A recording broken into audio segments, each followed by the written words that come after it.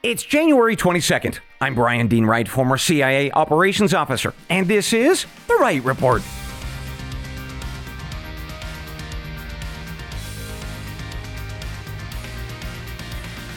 Hey, good day to you, ladies and gentlemen. Welcome to The Wright Report, your daily news podcast. I've got 3 briefs for you this morning that are shaping America and the world.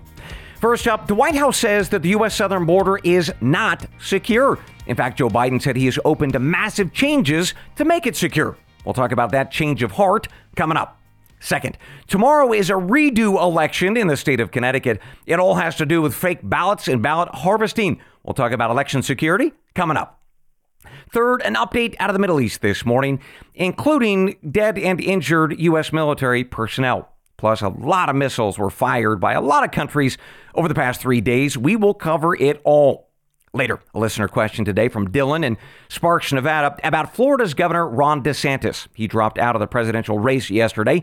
Dylan wants to know what that means for our State of the Union. That is the special that we started last week, so we'll talk about that. But first, let's get to that top story of the morning. The U.S. southern border is not secure. Many people have been saying that for a while now, but not the White House until now. Mr. Biden was asked on Friday if he thought that the border was secure, and he said, quote, "No, it's not. I haven't believed that for the past 10 years, and I've said that for the past 10 years. Give me the money," end quote. The money piece that he's referring to there is regarding the big debate on Capitol Hill this morning about what should get funded, whether it is securing the southern border or funding the war in Ukraine. Mr. Biden and Democrats largely focus on Ukraine, while House Republicans largely focus on the border. Interestingly, after Biden admitted on Friday that the border was not secure, he said that he was willing to make, quote, massive changes, end quote, to his U.S. border policies, including changes to asylum laws. So taken together, that is an extraordinary change of rhetoric for Mr. Biden and his White House. Just a week ago, Biden was asked if the southern border could be classified as a crisis, and he said, no, absolutely not. As for what's driving this change, Biden's team says, well, there is no change, that he and Democrats have always wanted a stronger border. However, Republicans and the data would suggest otherwise. A record 300,000 illegals were encountered just last month, millions more since Mr. Biden moved into the White House. And the vast majority of all those illegals, at least 85%, have simply been let into the country. In fact, in some cases, the White House actually directed Customs and Border Protection officers to expedite the entry of illegals into this country. In fact, they did that with Chinese illegals. Biden's critics say that that is a pretty clear demonstration that he is not really committed to making the border stronger. His critics also point to Mr. Biden's use of something called humanitarian parole. In short, that is a 1950s era law that was designed to be used in extremely limited cases for a very short period of time. Say a person or a family facing a medical emergency and they need to be let into this country for a surgery or treatment. But Mr. Biden has used that process to instead bring in foreigners by the tens of thousands each month. In fact, 30,000 a month for those folks from places like Haiti and Venezuela, amongst others. And it is this system of paroling and asylum applications that remain at the heart of the debate this morning on Capitol Hill. Democrats in the White House still are very reluctant to give up their use of both parole and these very liberal asylum laws.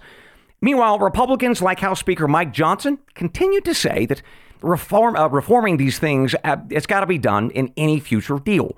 And there is a deal in the works, specifically in the U.S. Senate. There's a lot of rumor about what might be in that or might not, but so far, it doesn't look very promising for those folks who want to limit migration, either legal or otherwise.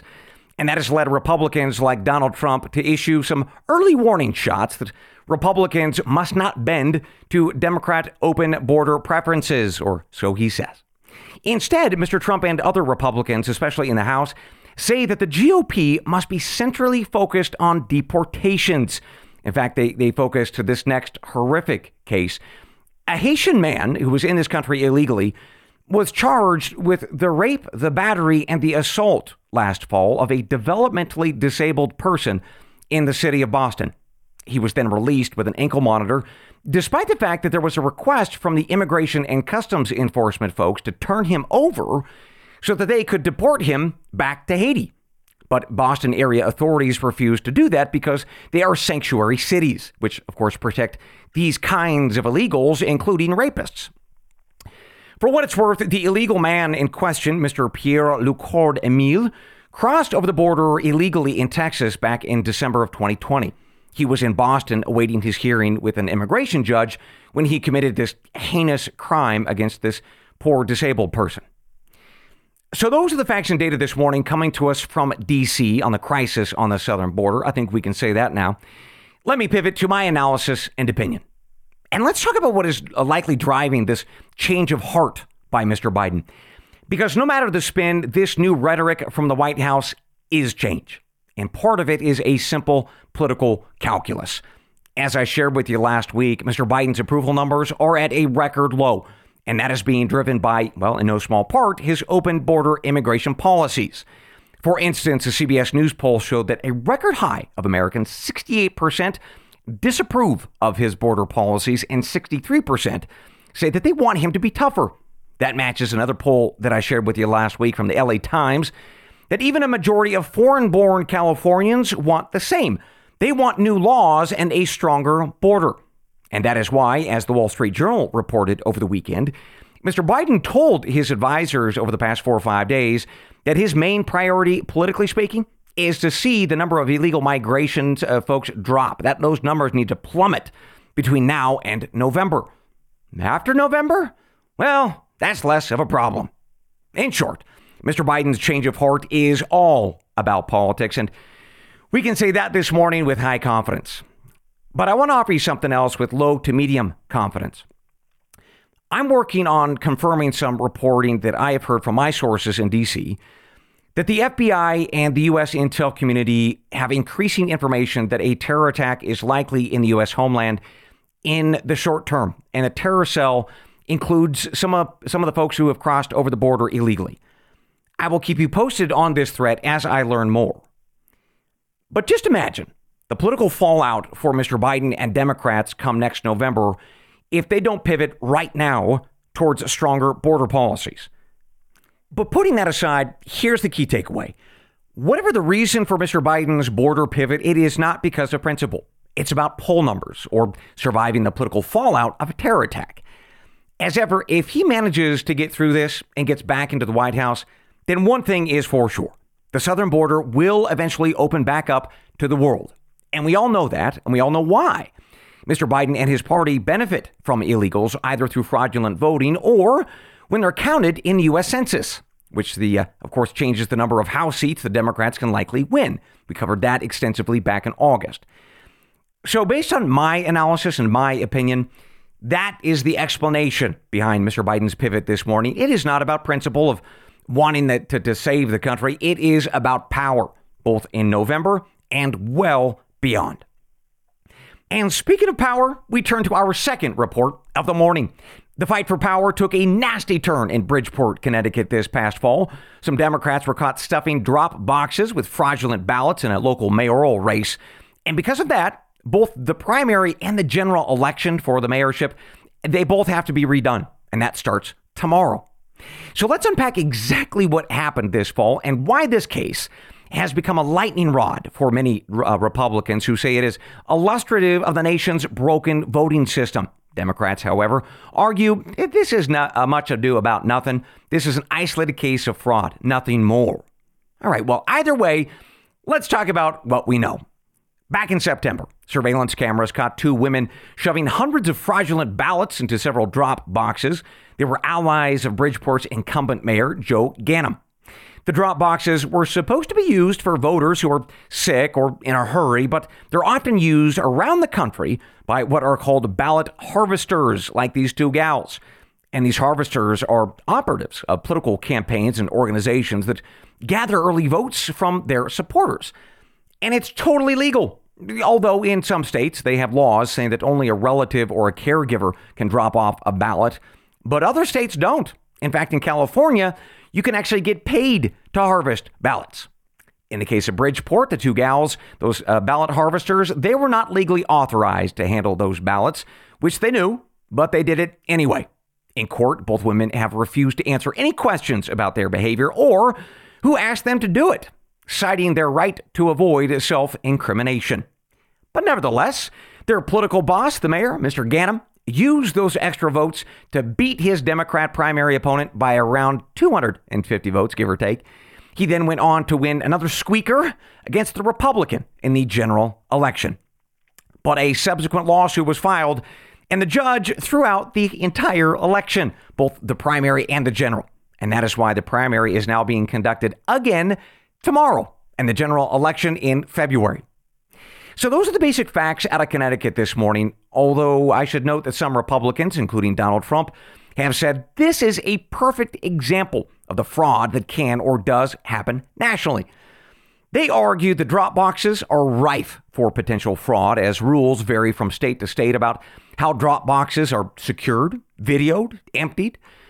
And Mr. Trump and his critics are right on this. No two states are exactly alike in how they handle drop boxes or manage those ballot harvesters.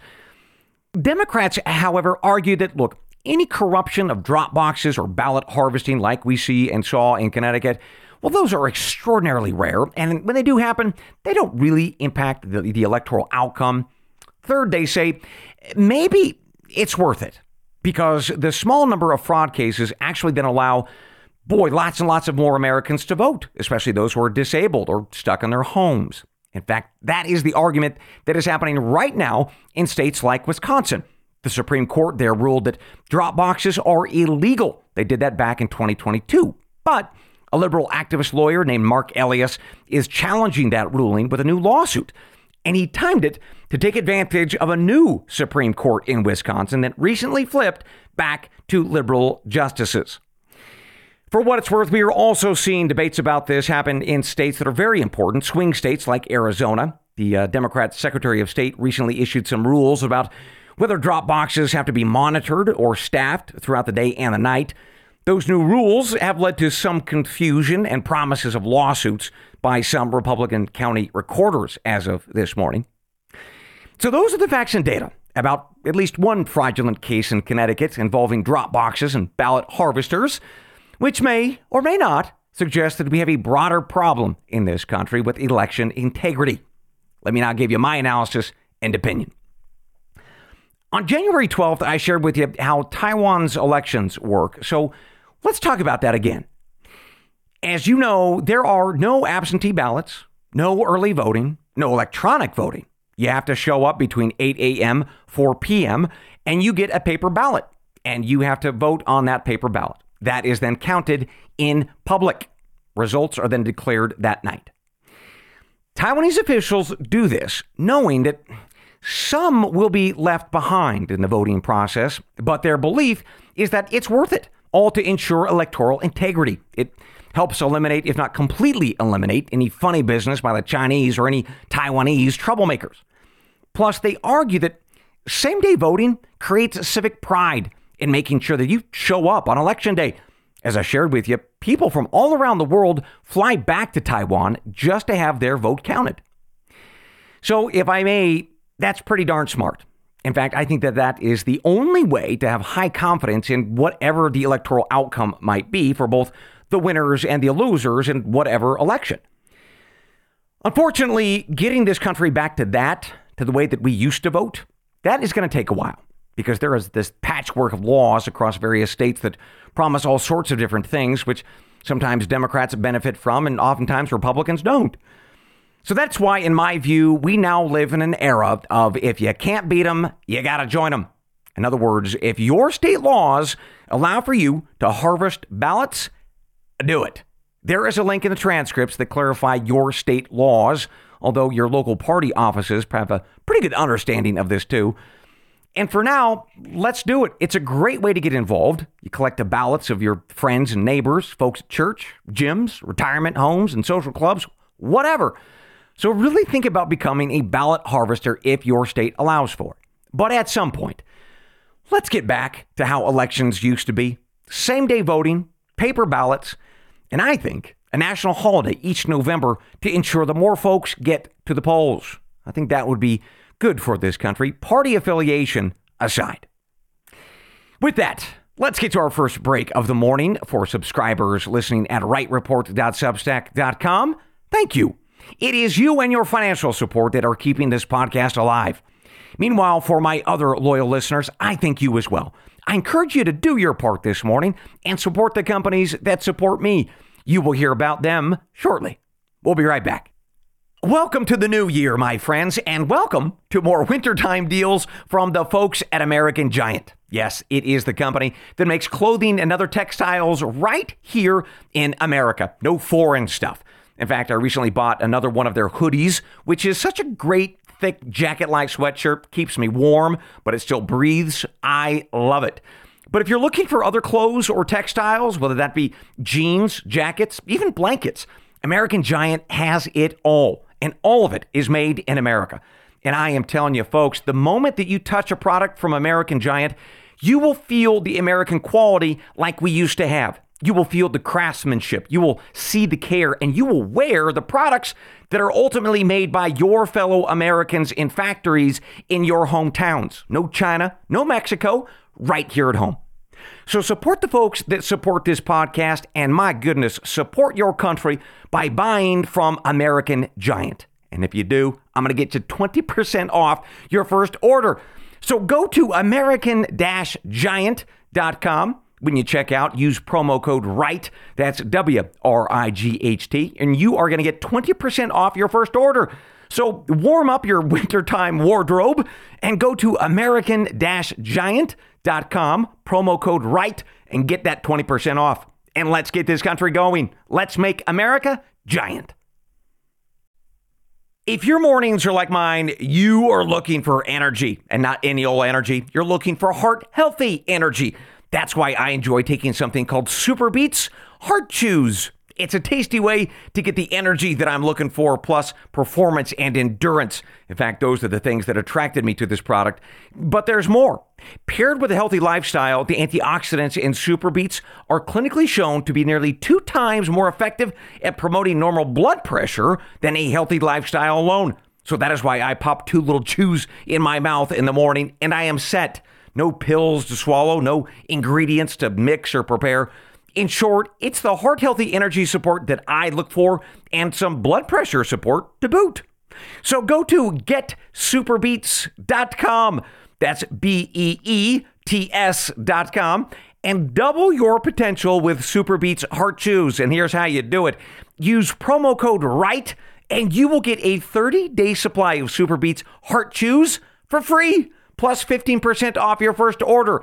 My goodness, go to getsuperbeets.com and use that promo code RIGHT and get the heart-healthy energy that you need and support for healthy blood pressure too. And you will be so glad you did. Welcome back to The Right Report. Let's continue with our news this morning with a pivot towards international developments. And we focus this morning on news from the Middle East, starting with this. Multiple U.S. service members were wounded over the past 3 days with possible traumatic brain injuries, all because of Iranian-backed terror groups launching a series of missile strikes against the Al-Assad air base in Iraq. The base was protected by a Patriot air defense system. 15 defense missiles were fired back at the Iranian assault, but at least 2 of Iran's weapons did make it through. This latest barrage means that U.S. forces in Iraq and Syria have now come under attack at least 130 to 140 times in just the past 3.5 months. All told, that has left at least 70 U.S. military personnel injured with at least traumatic brain injuries, or TBIs. In response, there have been very limited retaliatory strikes by the U.S. government, none over the weekend, at least none as I counted. And that's all because the Biden White House fears escalation. They don't want a war with either Iran or its proxy terror groups like the Houthis in Yemen. Although that might be changing. Bloomberg News and the Washington Post report that the White House is considering whether to expand military operations against Iran's proxy groups in at least Yemen, if not beyond. And that's because Mr. Biden is now admitting that the airstrikes and the sanctions that he has authorized against Iran's various terror groups, those have not worked. On Friday, a reporter asked our commander-in-chief, are the airstrikes in Yemen working? To which Mr. Biden said, quote, well, when you say working, are they stopping the Houthis? No. Are they going to continue? Yes. If you're wondering why those terror attacks are going to continue, well, it is in no small part because Iran is now stepping up its support of the Houthis, providing them with more intelligence, weaponry, and personnel. The personnel, by the way, includes members of Iran's Islamic Revolutionary Guards Corps, or IRGC, plus members of Hezbollah, too. That proxy group is now on the ground in Yemen, helping the Houthis with their terror strikes in at least the Red Sea. Although, when I say terror strikes, I should add this caveat. According to the White House, the Houthis are not a full-blown terrorist organization. Last week, the Biden White House only sanctioned them with what's called a specially designated global terrorist group, or SDGT label. All right, let me unpack that, and let's talk about why that matters. There is a stronger designation for terror outfits. It's called a Foreign Terrorist Organization, or FTO designation. But Biden's team went with the weaker designation, which doesn't do a whole lot. Now, his defenders say that he was actually wise to do this because it gives humanitarian organizations another month, at least in Yemen, to alter their aid to the Houthi people. Well, be that as it may, the Houthi rebels are not acting with such a benevolence and humanitarian care. They continue to fire missiles this morning in the Red Sea and put global trade further on the ropes. As reported by the New York Times over the weekend, Arab economies in places like Egypt, Jordan, and Lebanon are down over $10 billion collectively since the start of the Hamas war in October. That will result in 230,000 more Arabs who will be pushed into poverty, especially in Egypt. Meanwhile, European economies continue to suffer this morning, not just Arab economies. Oil supplies from the Middle East continue to be delayed with longer routing of oil tankers that have to go all the way down around southern Africa. That then tightens supply, which was already pretty tight, following a series of issues from oil countries like Libya and Nigeria. Energy analysts predict some more bounciness in both of the supply and pricing for European buyers. And that will get a lot more volatile if oil tankers are hit in either the Red Sea or the Gulf of Aden. Meanwhile, there is growing and profound economic impacts on Israel's economy as well, not just Arab or European. Israel's central bank said that last week the war is costing their economy about 10% of their GDP, mostly because of reservists. They are being pulled from their jobs to the front lines. Now, interestingly, the Red Sea attacks have not had as much of an economic impact on Israel as compared to the Arab countries, at least not so far. And that's because most of Israel's imports and exports arrive by way of the Mediterranean Sea, not the Red Sea. In other words, as economists are pointing out, the Houthis are hurting Arabs economically more than they are the Israelis. One other economic data point to talk to you about. As you would expect, the economies in the Palestinian territories of the Gaza Strip and the West Bank are getting absolutely hammered. Unemployment in the West Bank, for example, is now at 30% versus 14% before the war. As for the Gaza Strip, its economy is in total collapse. Their economic output is at about 16% of normal. And speaking of the Gaza Strip, let's talk about the latest in that fight. War continues in both the north and the south of Gaza this morning, with the Israelis concentrated mostly in the south, trying to hunt down the senior leaders of Hamas. They're also dropping flyers asking Palestinian civilians to help them, offering financial rewards to find Israeli hostages. As listeners know, that is a very difficult challenge. In fact, we're getting a greater sense of how difficult that is based on this.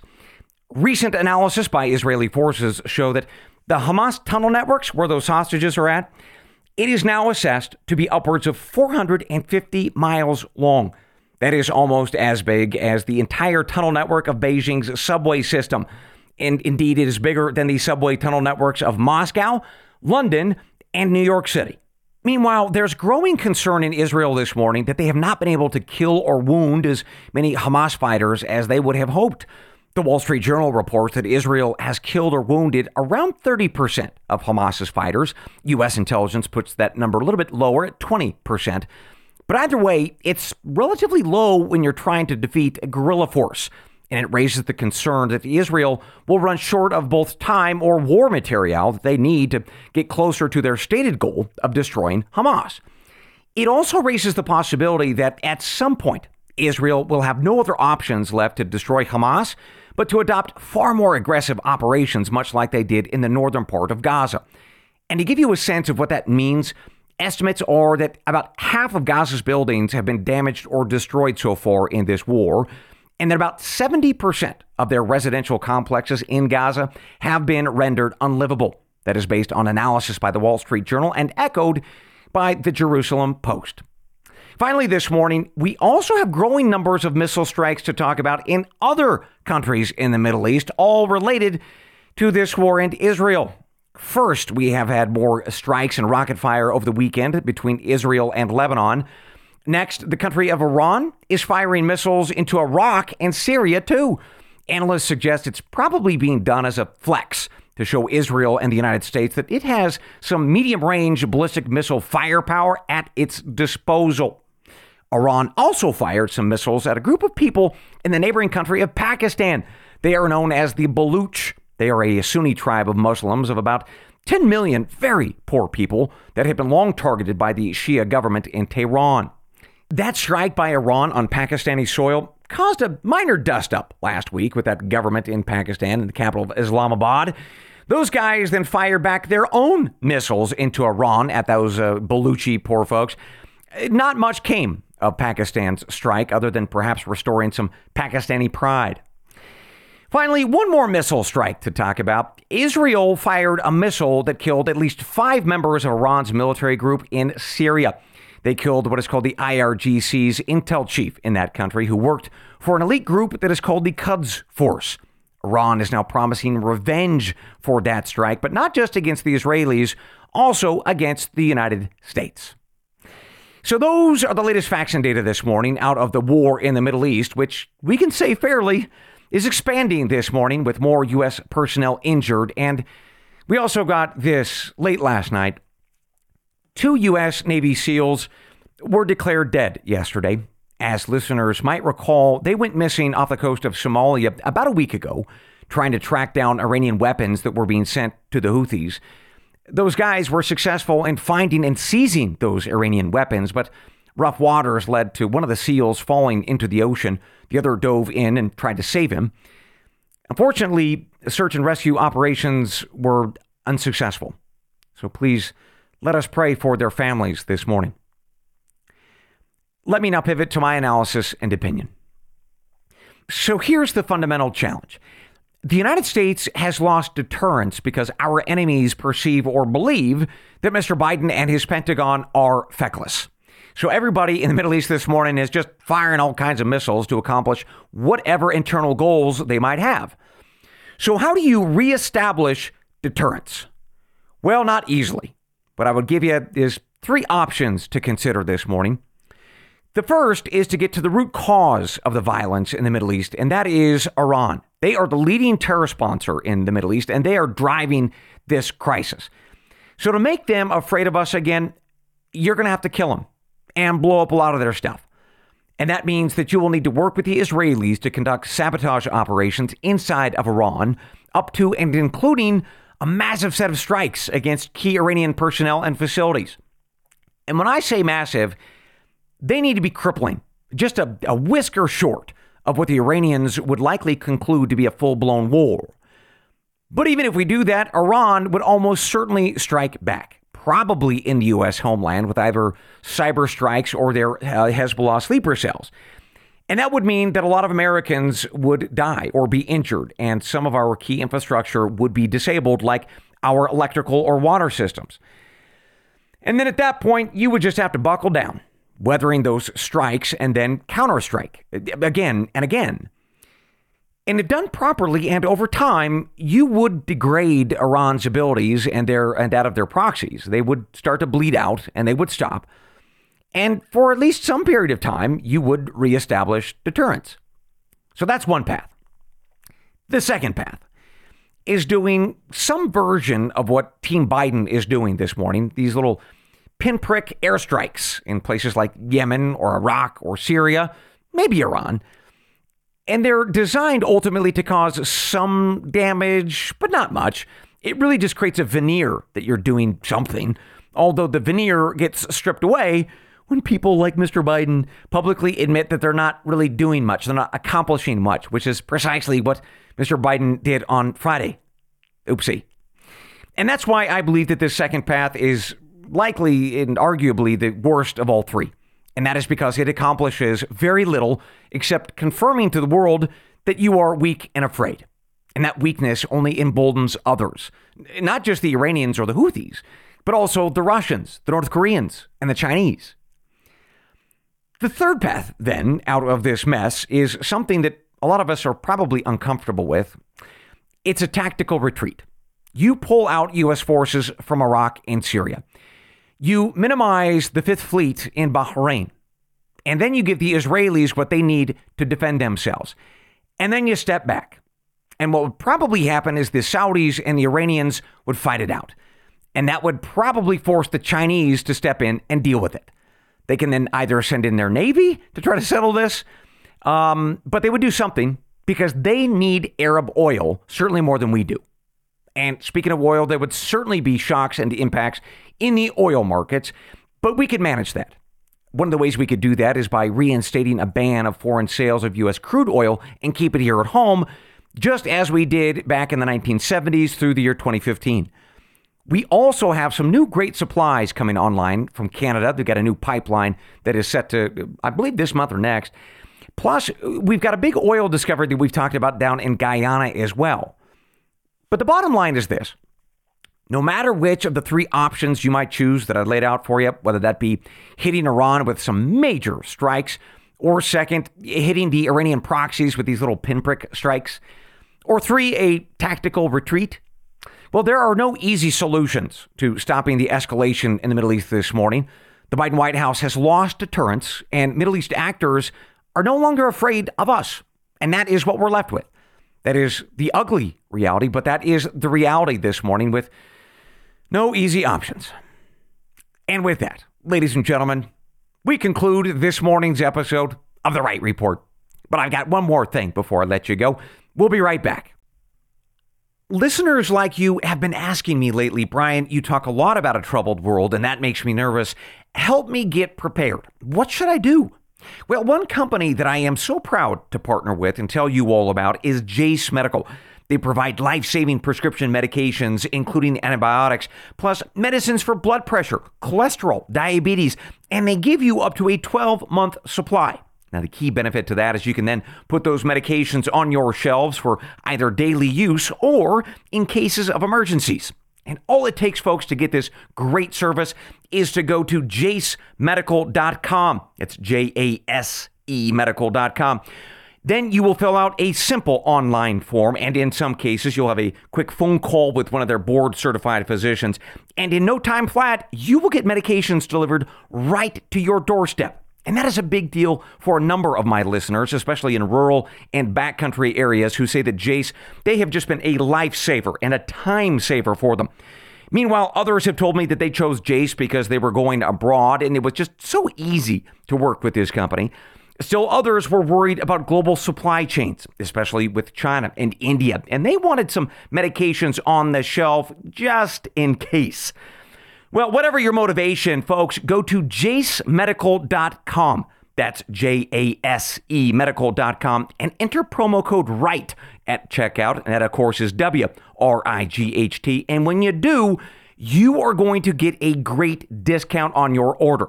Again, folks, that's promo code WRIGHT at jasemedical.com. And do this today, folks. I promise it is money well spent. Welcome back to The Wright Report with one more thing before I let you go. It is a listener question, since it was from one of my paid subscribers at wrightreport.substack.com. Dylan in Sparks, Nevada wrote in. He said, Brian, Ron DeSantis is out. What do you think this means for the 2024 election, and how does it fit with your State of the Union series? Dylan, good question. And you're quite right. Governor Ron DeSantis suspended his campaign yesterday for the presidency, which is it's a disappointing end for a man that a lot of conservative folks were inspired by, given his solid stewardship of Florida. But it's not surprising at all. And here's why. Last Thursday, I covered the poll out of Iowa from NBC News that showed that A majority of voters in Iowa, 61%, said that they would still vote for Donald Trump even if he were convicted of a crime. Another 19% said that they would be even more likely to support him if he were convicted. And that's true amongst a lot of conservatives, if not most conservatives in many U.S. states, at least given what we see in national polls and swing state polls. And here's what that tells me about the electorate, as I shared with you last week as part of that State of the Union episode. Conservative voters in this country want revenge or justice or retribution, whatever word you want to choose. And here's why. A lot of folks feel that they were cheated out of their 2016 vote, all because of the FBI and the Department of Justice's unlawful investigation into those absolutely bogus Trump-Russia allegations. That stole Donald Trump's first term to do what we elected him to do, and that's serve as our president. And so they think that Donald Trump deserves a second shot, and probably to deal with the deep state threat that tossed him out the first time. Second, I think that there are a lot of voters out there, conservative and otherwise, who also feel cheated out of their 2020 vote. All because, well, in part, the media hid credible allegations of Joe Biden's corruption. They, along with dozens of former intel officers, said that the Hunter Biden laptop was fake news. And they shut down any media coverage of it and any voter consideration of it. That was wrong. And I think a lot of voters look at that and say, you know, you stole my 2020 vote as well. Say nothing of the other allegations of fraudulent voting related to the ballot harvesting or stuffing, like we spoke of earlier. That is that view. Lastly, I think if you put that together with the fact that a lot of conservatives are pretty angry as we watch the southern border collapse, the economy go, into the toilet, and now the world is on fire. So if you put all of that together, that is a pretty motivating reason to vote for Donald Trump. And while all of that is true, I think that the straw that broke the camel's back for campaigns like Ron DeSantis is when Joe Biden's attorney general and various Democrat prosecutors started indicting Trump. And at that point, he became a political martyr. And I don't think anything or anyone could have stopped what we have seen so far in this election, which is candidate after candidate just dropping out because they can't get traction with voters. And that's all because these voters, they're looking for revenge, retribution. They want to give it to the man in D.C., and Donald Trump is the guy to throw the punch. So what comes next? Well, there is only one horse left in this race besides Donald Trump, and that's Nikki Haley. But it's very difficult for me to see how she wins any future contest in the environment that I just described, unless the Biden Department of Justice throws Donald Trump in prison. And at that point, oh, Lord have mercy, all bets are off. Sure, she could win the nomination by default, although I think that the country would be set on fire. But we shall see. We've got quite a year ahead, and I will be watching for all developments and, as ever, keep you posted. Folks, if you would like me to answer one of your questions on the podcast, it is easy to do. Either donate via my Stripe account, which you will find a link for in the show notes. Just make sure you leave your email, and I'll be in touch. Otherwise, go to rightreport.substack.com, sign up, and at the bottom of each day's Substack post, you can leave me a comment or ask me a question.